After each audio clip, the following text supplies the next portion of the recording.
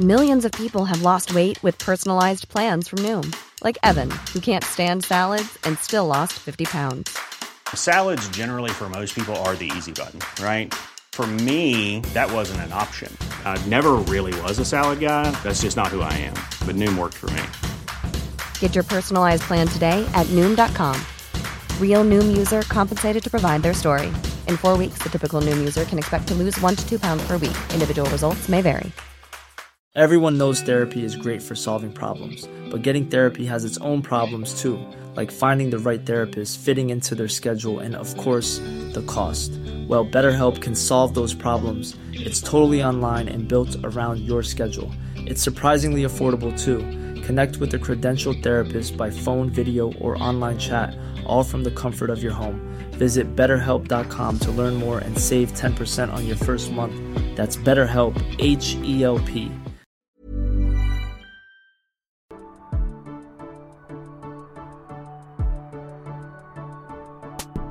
Hello and welcome to Breaking Down Bad Books, a podcast analysing trashy bestsellers from a literary perspective. And today we're looking at chapters 9, 10 and 11 of The Maze Runner. Where we left off, Thomas got a brief tour of the glade, capital G, but it got interrupted when the box started coming up and a girl was dead. But no, she wasn't dead, she was alive, but they all want to bang her.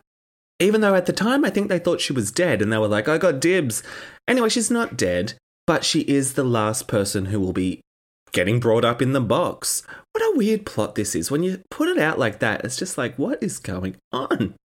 So we start chapter 9, and so Newt has just read out the message that she was holding, that she's the last one ever.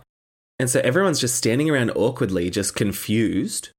And it says, Thomas would have expected shouts and questions, arguments, but no one said a word.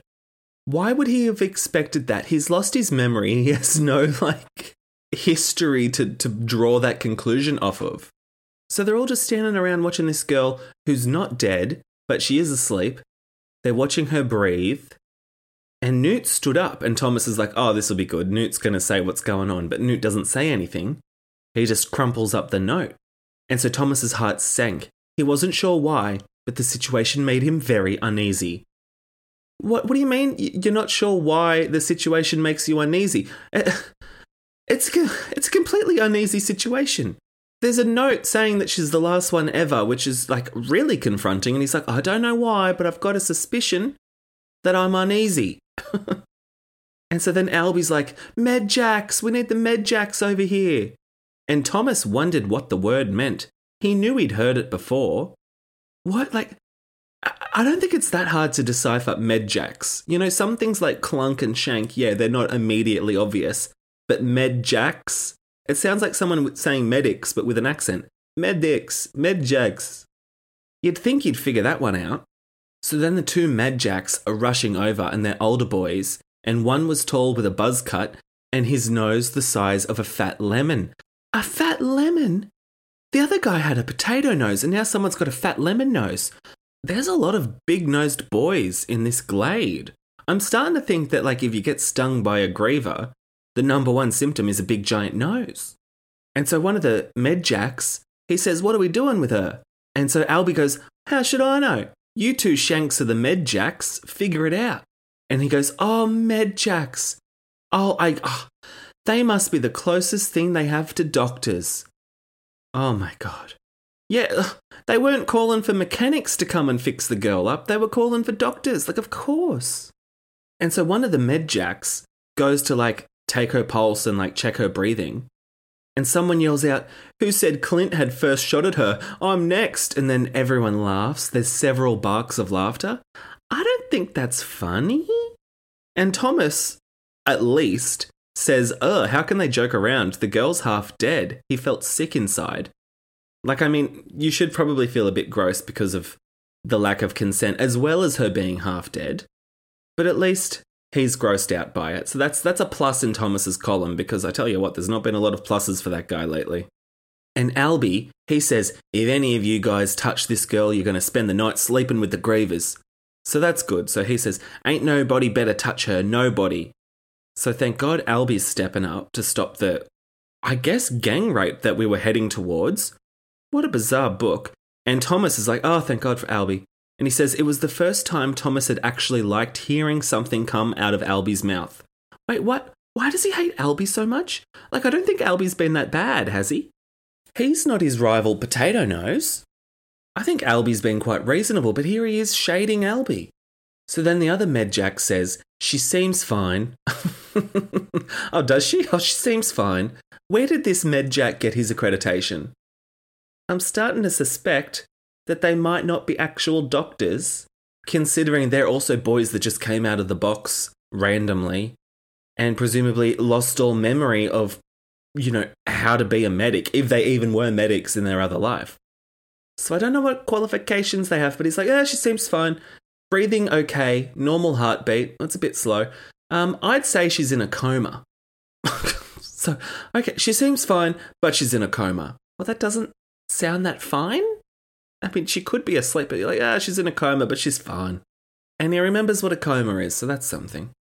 So he watches her get carried away, and he's thinking, oh, you know what? She does seem a little bit familiar. It's super weird. But yeah, she seems familiar. What more can I say? And then he's worried that everyone else is going to figure out that she's familiar to him. And he's like, oh shit, I'm going to be found out. And Newt tells the Medjacks that there must be something special about her or they wouldn't have sent her here. And Thomas is like, oh God, yep, I'm special too. So there must be some connection between us. They'd come a day apart. She seemed familiar. He had a consuming urge to become a runner despite learning so many terrible things. What did it all mean? Maybe just ignore the urge to become a runner if you're that worried about it. And so Albie says to the Medjacks, put her in the homestead next to Ben, keep an eye on her. If something happens, if she even talks in her sleep or does a clunk in her sleep, you come and tell me. So then after she gets carried off, all the other Gladers, we're calling them Gladers now, they're all abuzz, just chitting and chattering about what's going on. But Thomas watched in mute contemplation because of this strange connection that he felt. James Dashness really, really fucking hammering it home that there's a strange connection and a familiarity there, isn't he? And then Albie walks over and he goes, listen, Shank, you ain't never seen her before, huh? Well, he actually just says, you ain't never seen her before, but I like to think that they always say, listen, Shank, you see? And he's like, nah, I don't remember her. But he's lying because he's sort of thinking, maybe I do remember her, even though he doesn't. And then he goes, why are you grilling me like this? And Albie says, something's whacked. Call a gathering, proper noun, capital G. So a gathering, I guess, is just the Glader term for a meeting. I don't know why you can't just say meeting. And he said that to Newt, not to Thomas, even though Thomas heard it. But he's like, wait, is he telling me to call a meeting? I don't know these people. I don't know how to call a gathering. So then Newt and Albie walk off, and then Chuck comes over. I thought they were all in a huddle, but apparently not. So Chuck comes over, and he says, hey, Chuck, what's a gathering? And Chuck says it's when the keepers, proper noun, capital K, meet. They only call one when something weird or terrible happens. How often's that, I wonder? And Thomas is like, well, I guess that's fitting. I didn't finish my breakfast. Can we go get something somewhere? I'm starving. And I'm thinking that's kind of a psychotic reaction to what just happened. And Chuck says that. He goes, seeing that chick wig out made you hungry? You must be more psycho than I thought. And Thomas sighed and he says, just get me some food. He thinks Chuck is so annoying when Chuck just seems lighthearted and lovely. So they go to the kitchen in the homestead, I guess. And Chuck's like, come on, we've got to be quick. We don't want Frypan to come and see us. Frypan hates when we raid his fridge. We're hearing a lot about Frypan, but we're never seeing Frypan. I thought we would have stumbled across Frypan now that we're in the kitchen, where the Frypans live. But no, we haven't seen Frypan. And they're just stealing food. I don't know how this society is working, because if you're all going behind Frypan's back and stealing food, the society will crumble. It will collapse. And so Thomas, he's like, well, this is crazy. How can this be for real? Somebody sent us here. Somebody evil. And Chuck's like, just shut up and don't even think about it. Just accept it and don't think about it. Which is kind of weird that you would not think about it, Chuck. Like, Chuck's only been here a month and he's already like climatized to it. He's used to it. He's not even curious about the setup. It's like you're in the middle of a maze. Why would that not be what you're thinking about like constantly? But Chuck's just like, whatever, it is what it is. And Thomas says, well, where does the electricity come from? Do you know that? And Chuck says, who cares? I'll take it. And Thomas thinks, what a surprise. No answer. Well, I mean, he answered you. He responded at least. But also, again, he's been here a month before you. I don't know if he should be expected to know how electricity works. Chuck isn't the architect of this maze. I think he got a step off his neck. So then Chuck brings over 2 plates of sandwiches with carrots over to the table. Now, I'm like, is that a carrot sandwich or is it sandwiches and then carrots on the side? And we don't know.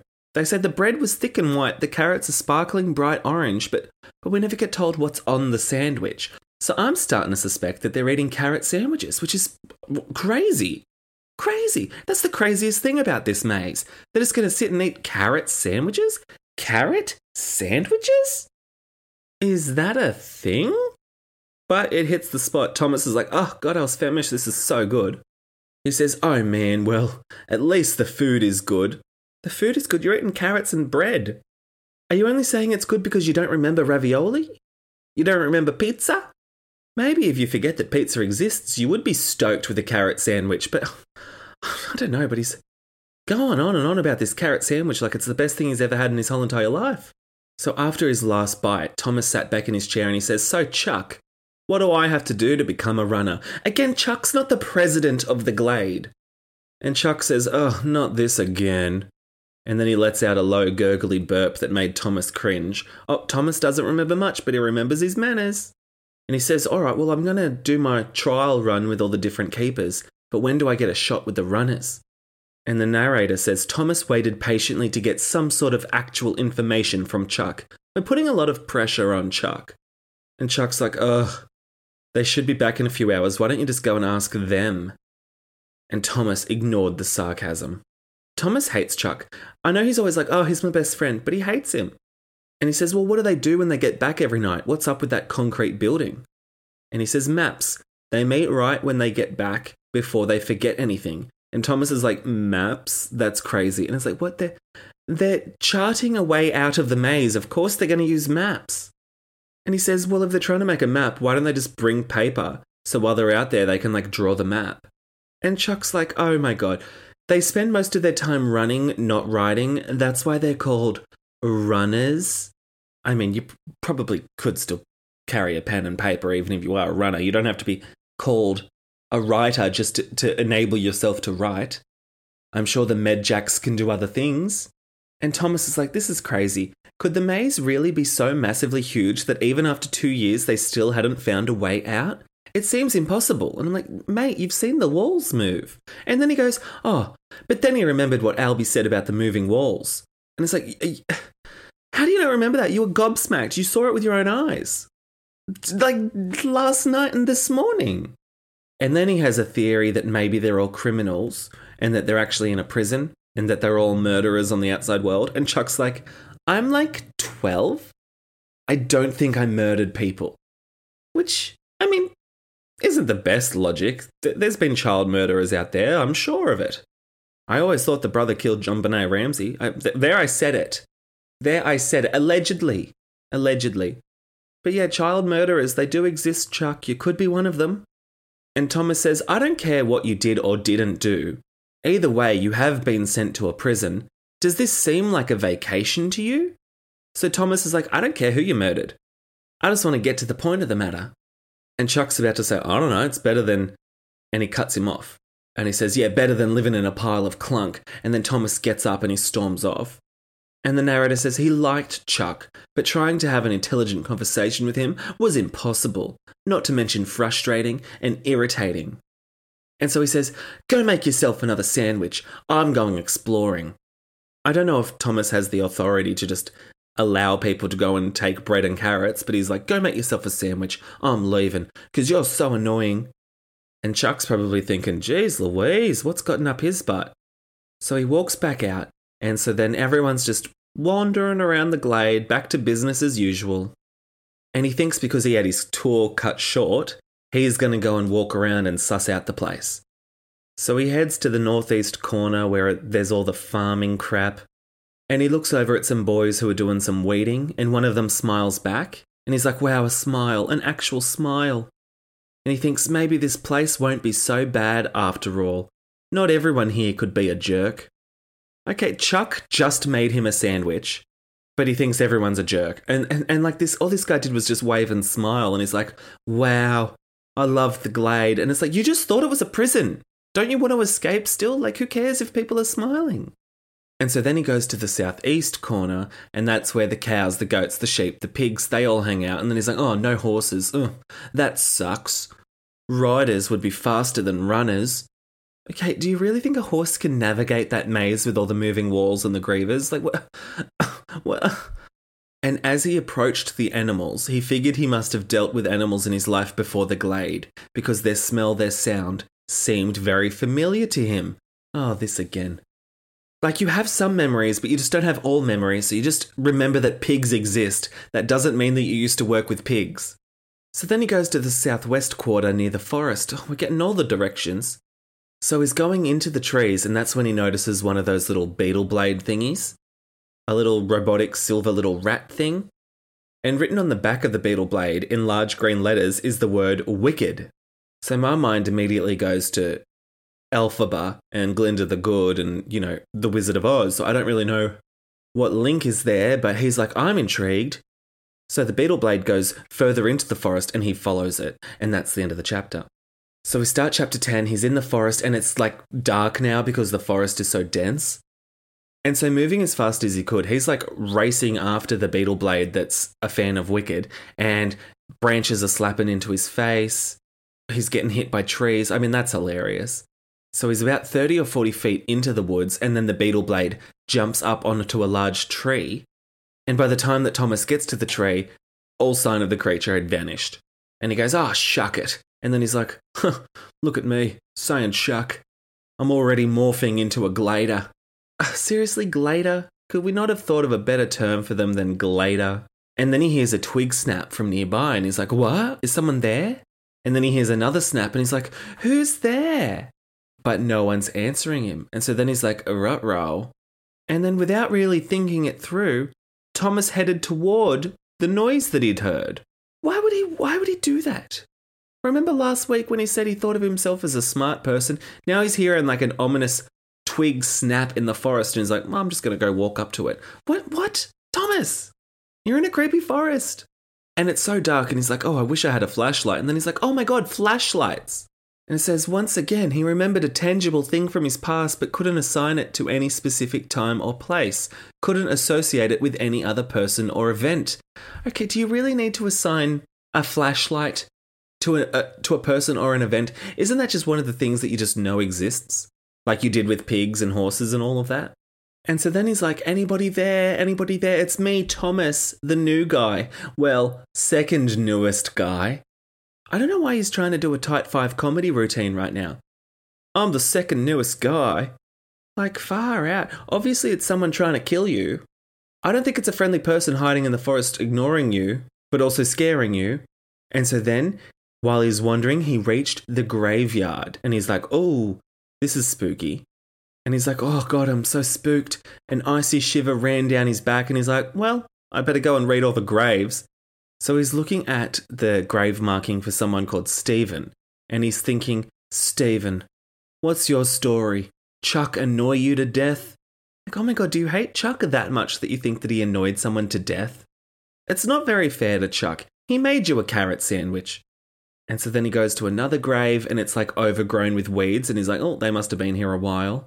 And then he sees that there are a dozen or so graves. A couple were fresh, some not so fresh, and then he sees a silvery glint catch his eye, and he's like, oh, that's not the scuttling beetle that had led me to the forest earlier, but it is weird.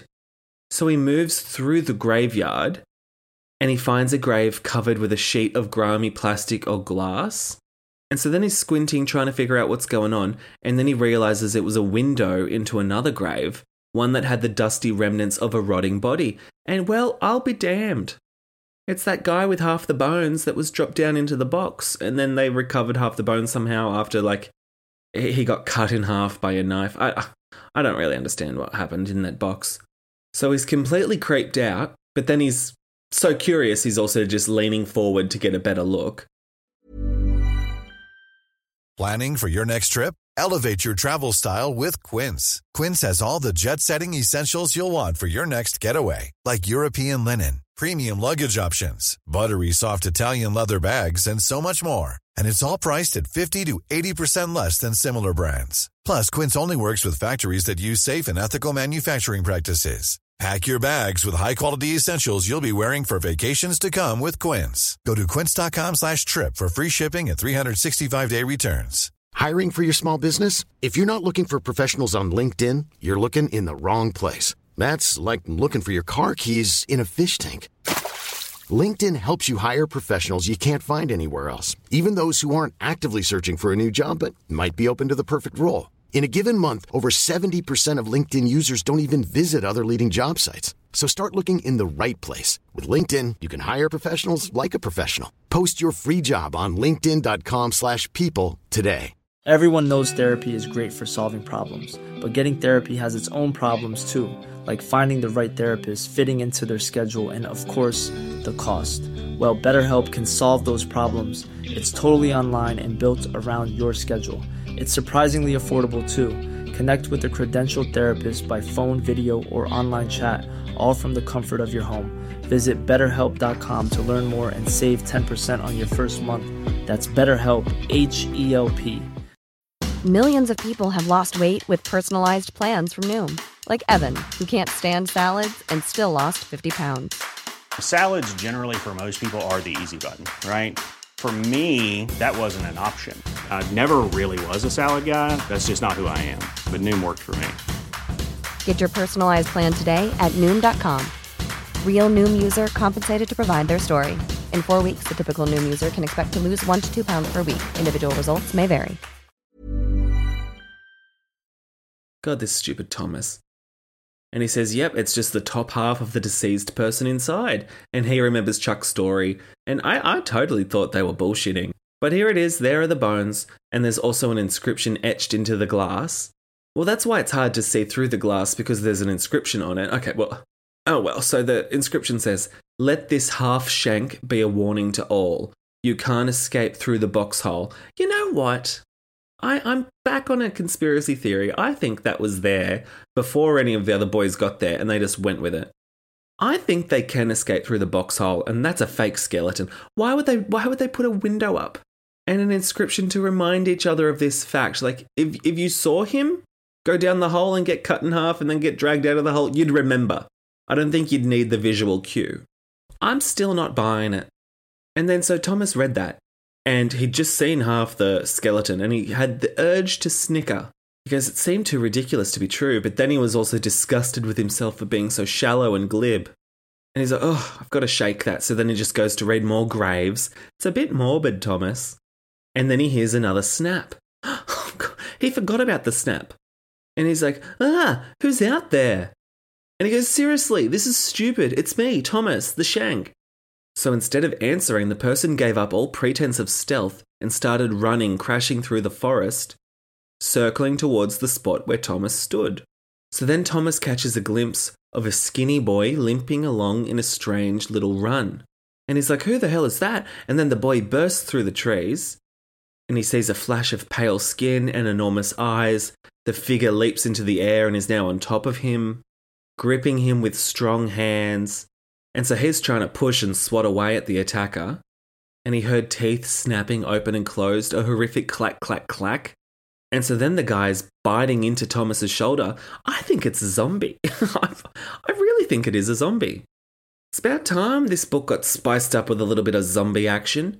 So now Thomas has been bitten by a zombie. And he's like, And so then he pushes the guy off him. And the guy falls off of him right onto a grave marker, which has got to hurt. And so then he squirms away and he looks at the attacker and he goes, oh my God, it was the sick boy. It was Ben.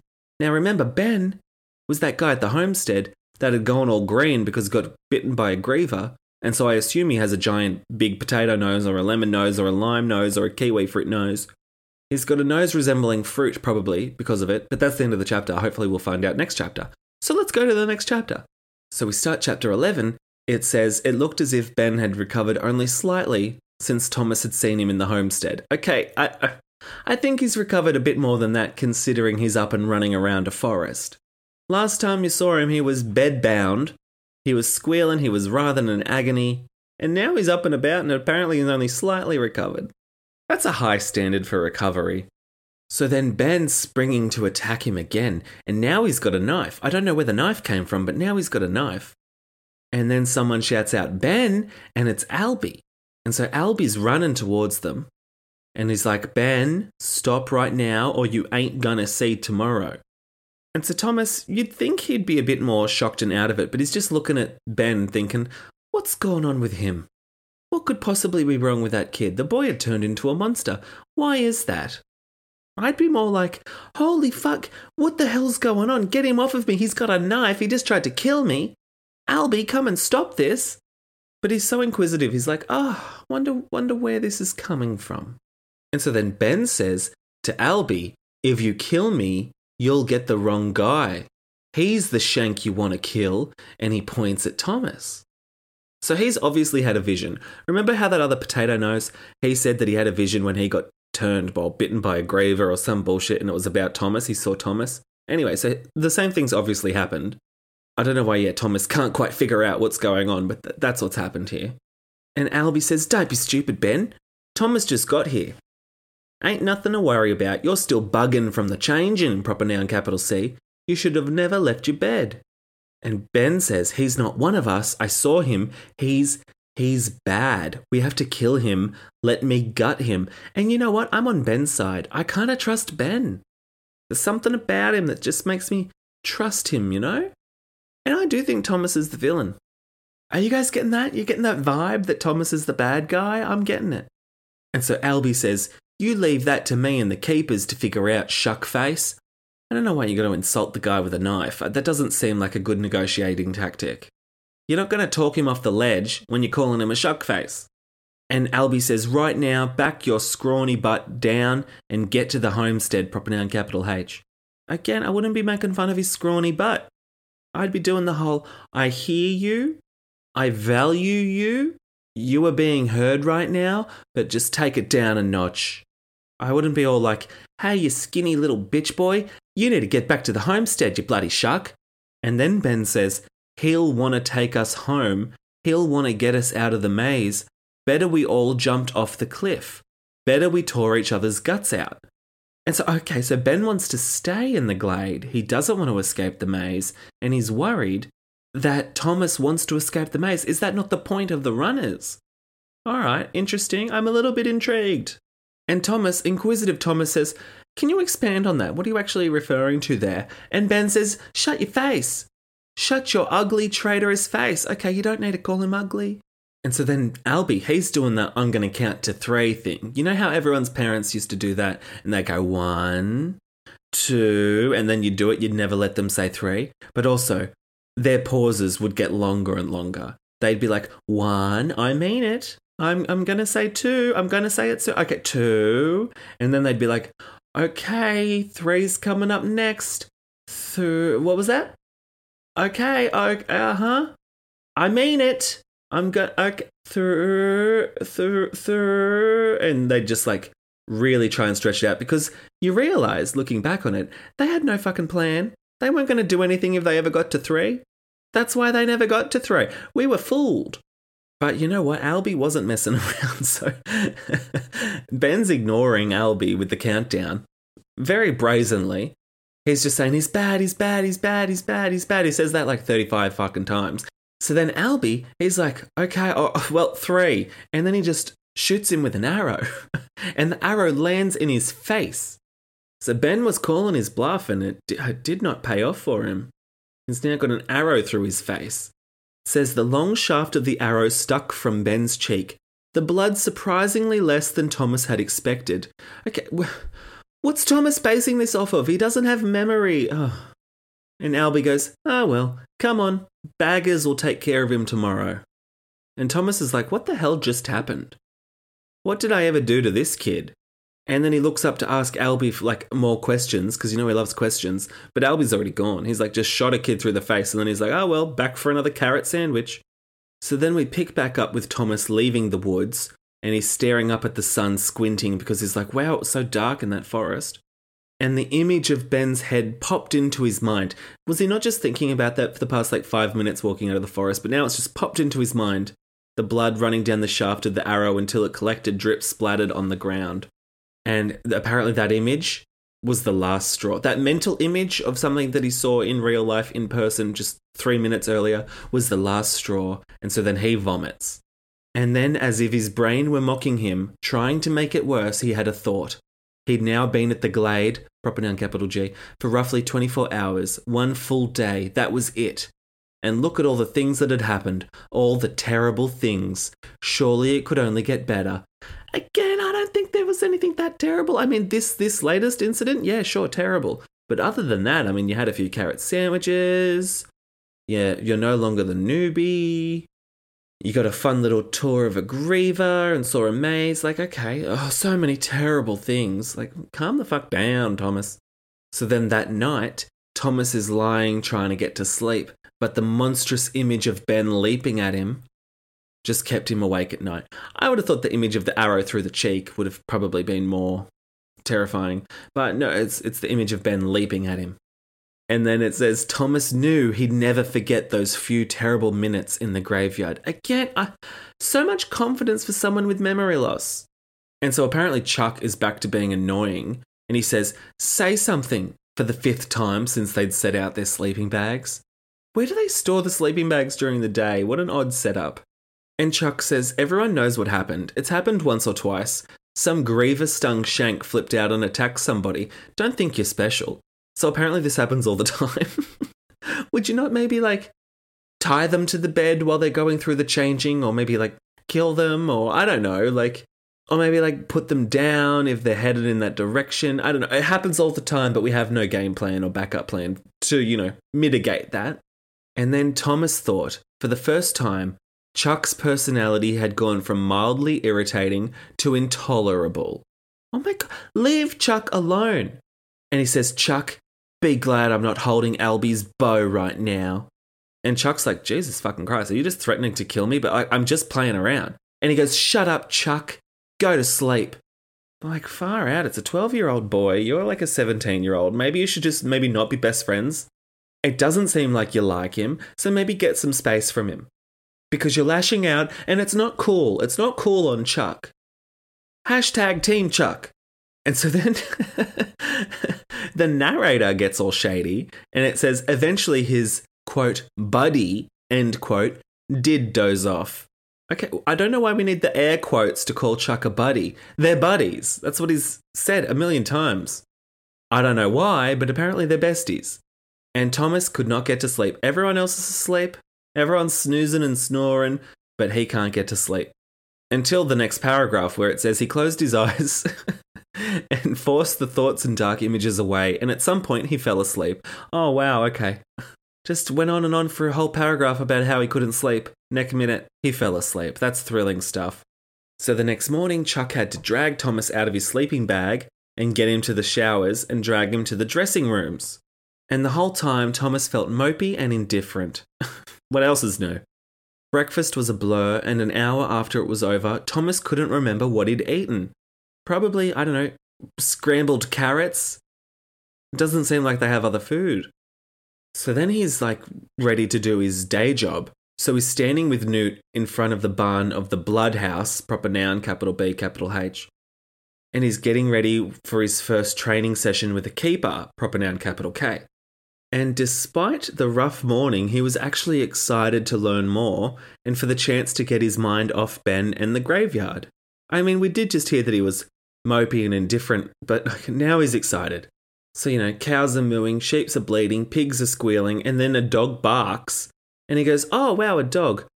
I wonder if Fry Pan uses the dog to make hot dogs. And it's like, well, obviously not since the dog's alive, but also what? You just said there's pigs, and now you're thinking a dog will be in a hot dog? I don't understand. Are you turning into a zombie? Did the bite from Ben really destroy your brain? And then he's thinking, hot dog. When was the last time I had a hot dog? And who did I eat it with? Oh my God, who cares? Like, I know you've got memory loss and maybe you don't remember the last time you had a hot dog with someone, but even if you didn't have memory loss and you weren't in a maze, is that really something that you'd think about and obsess over? And Newt is like, oh my God, Earth to Tommy. So he's getting called Tommy now, by the way. He's like, Tommy, are you even listening to me? And he's like, yeah, sorry, I was thinking about hot dogs. And Newt goes, well, you were through the bug and ringer. You were? Probably think I'm a slint-head shank for getting you ready to work your butt off today after an episode the likes of that. Why does he talk like this? And Thomas is like, yeah, work's probably the best thing I could do. Anything to get my mind off it. Your mind is off it. You were just thinking about hot dogs for a good 30 seconds. And Newt says, you're as smart as you look, Tommy. So, wait, is that a dig? Does Tommy look smart? Why are we calling him Tommy? And then he goes, that's one of the reasons we run this place all nice and busy like. You get lazy, you get sad. Start giving up, plain and simple.